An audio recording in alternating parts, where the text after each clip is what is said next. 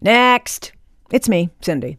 Well, here we are, 2023. And who's hopeful for a kinder, gentler, more social, less risky, less stressful, more fun year? I am. How's it going so far? Meh. I seem to be wrapped up in some malaise or some ennui, 2 words which I probably can't spell, and for all I know, I'm not even pronouncing right. But blech, another word to define my New Year state of being. I could spell that. I learned it from Mad Magazine. It's B-L-E-E-E-E-E-C-H. They all mean the same, but what exactly do they mean regarding my overall sense of being? Not a great way to start out a year. I know time is a construct, and really we're all living in individual moments that don't really have to be organized into the hours or days or months or years, but we're kind of used to it, and it's kind of hard not to gauge the time going by. Tick, tick, tick. I didn't start this year off like I usually do. I didn't do any of my favorite New Year's Day rituals, didn't write my hopes for the year in my journal, didn't read last year's entry to see if I accomplished any of the goals that I had considered. Oh, except I did help start the new Heart of Riverhead Civic Association, which turned out to be way more interesting and compelling and rewarding than I originally thought it would. But I don't even know if that was in my journal. I didn't even bother to hunt down what shelf or drawer that the most current, if you can call it, that journal was placed last time I opened it, which, if I had to guess, was probably over a year ago now. Honestly, the only record of what I have felt or thought about or struggled with or realized over the past year or maybe more is these podcasts I do. At least I could go back and listen if I get curious.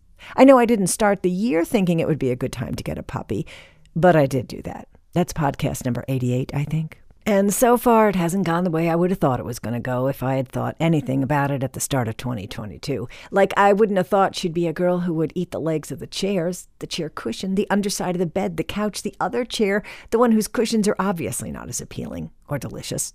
Plastic containers she can grab from the sink because she is that tall. Kleenex, napkins, paper towels, pretty much anything that is within her reach. She stalks the cats, taunts Ruby by grabbing her collar, her tail, her ears. Really? Come on! I would have thought, as I did when I first saw her darling little puppy self, that she would be an adorable, sweet-natured little thing and fit right into the family. As I'm telling you this, she's just run past me with my sock in her mouth. Yeah, now I have to put away my socks, my shoes, my pants, anything I don't want to become a toy or a snack. So that may be lending to my overall malaise, a dog whose spirit I cannot crush. Okay. I don't want to crush her spirit. I just want her not to torture me and eat all those things that are not intended to be eaten. Here's the thing I admit and acknowledge. The part of having an animal, the unspoken, unwritten bargain is that unless you're really lucky, which I am not, you have to be willing to compromise. You have to be willing to risk the furniture being shredded by cat claws, the vacuum needing to come out very often to suck up all the fur, whatever annoying little habits that interfere with your existence. Like how Kebster, the cat, literally stalks my glass of milk when I'm having a meal. And unless I am 100% vigilant, sometimes even having to hold the glass up with one hand while I eat with the other to keep his face or his paw out of it, he will get that milk. He is 100% determined. Admirable in some instances, but not where sharing milk is concerned.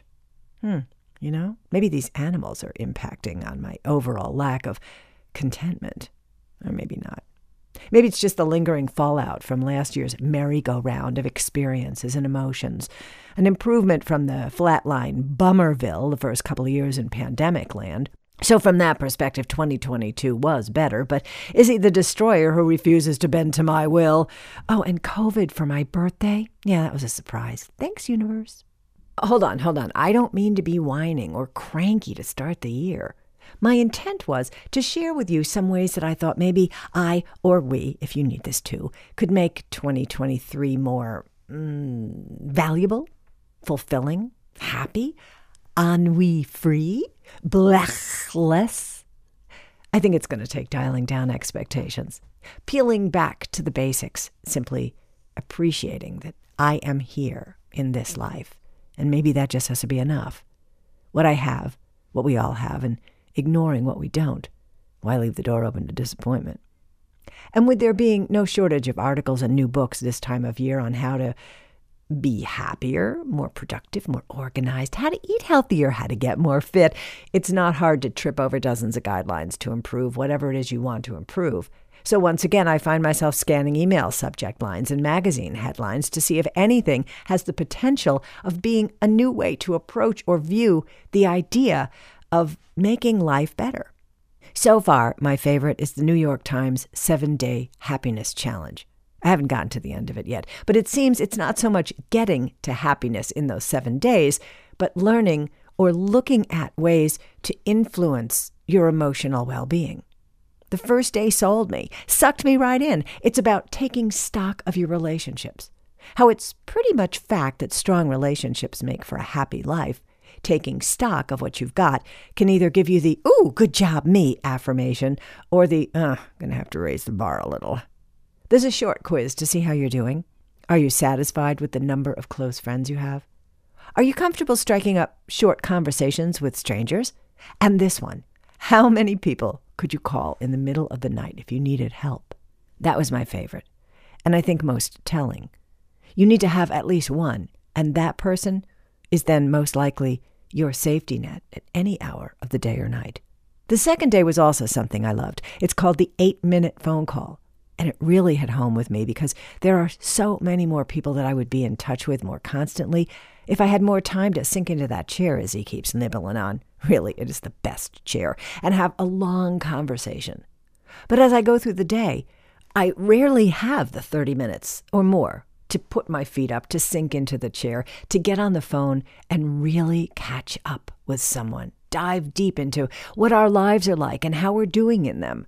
So this idea of setting a time limit of 8 minutes, well, I guess it's like speed dating, packing all the most important stuff into the front, and then, assuming you both agree that it worked, setting another call for a week or a month or whatever time frame works to do it again. Patty and Adele and I, the former Fabulous Cupcakes, get on a video call every once in a while, and it's always glorious to have that time, kind of face-to-face with them. But the 8-minute thing, maybe doubled because there are 3 of us, might make those calls more frequent, but every bit as fun. I already really appreciate the people I have connected with and collected in my life. Having good friends is like knowing there's chocolate cake in the next room and you could grab a slice anytime you want or need it. You get what I mean, right? Okay, maybe for me it's chocolate cake, but for you it's like something else, something delicious and wonderful that makes the moment about as good as it can be. Maybe it's something spicy or salty or crunchy, but something that makes you appreciate life. Oh, and your taste buds, but life. You remember my telling you about Lisa and Leanna? I've known them since I was the grown-up and they were 16. Now the age difference between us is nothing at all, but living in different parts of the country, that makes a difference. So we've tried to meet up for a couple of days every year or so, and thanks COVID, missed the last couple. We just met for a 48-hour reunion, squeezed in during the holidays, like a gift to each other and ourselves in so many ways. It's hard to put it in words, this collection of feelings of connection, closeness, history, and always so much gratitude for what we have and that we have each other and that we get to celebrate it together every year or so, barring pandemics. My friendships help remind me to not take anyone or anything for granted. Life is fleeting. Nothing and no one lasts forever, and you never know how or when things will change. Only that everything eventually will.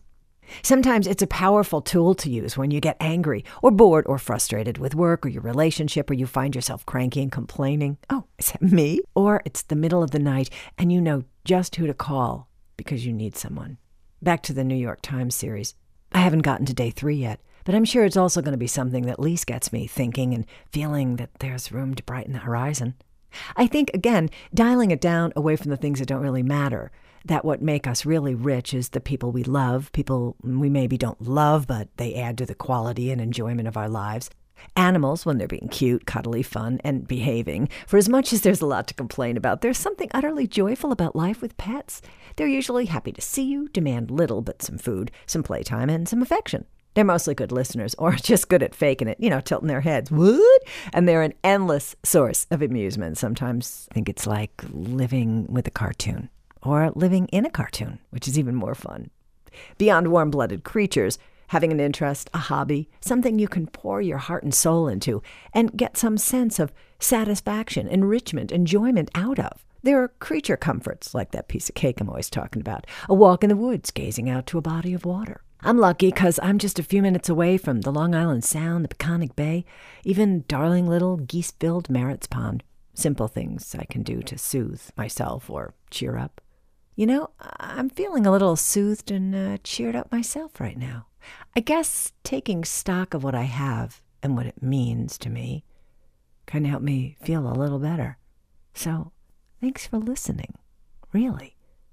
And if you want to listen more, there are about 100 episodes now. You can subscribe to hear whatever comes next, as I just share what I stumble on to make life a little happier and a little better and a little more fun. Here's to plenty of all of that in 2023.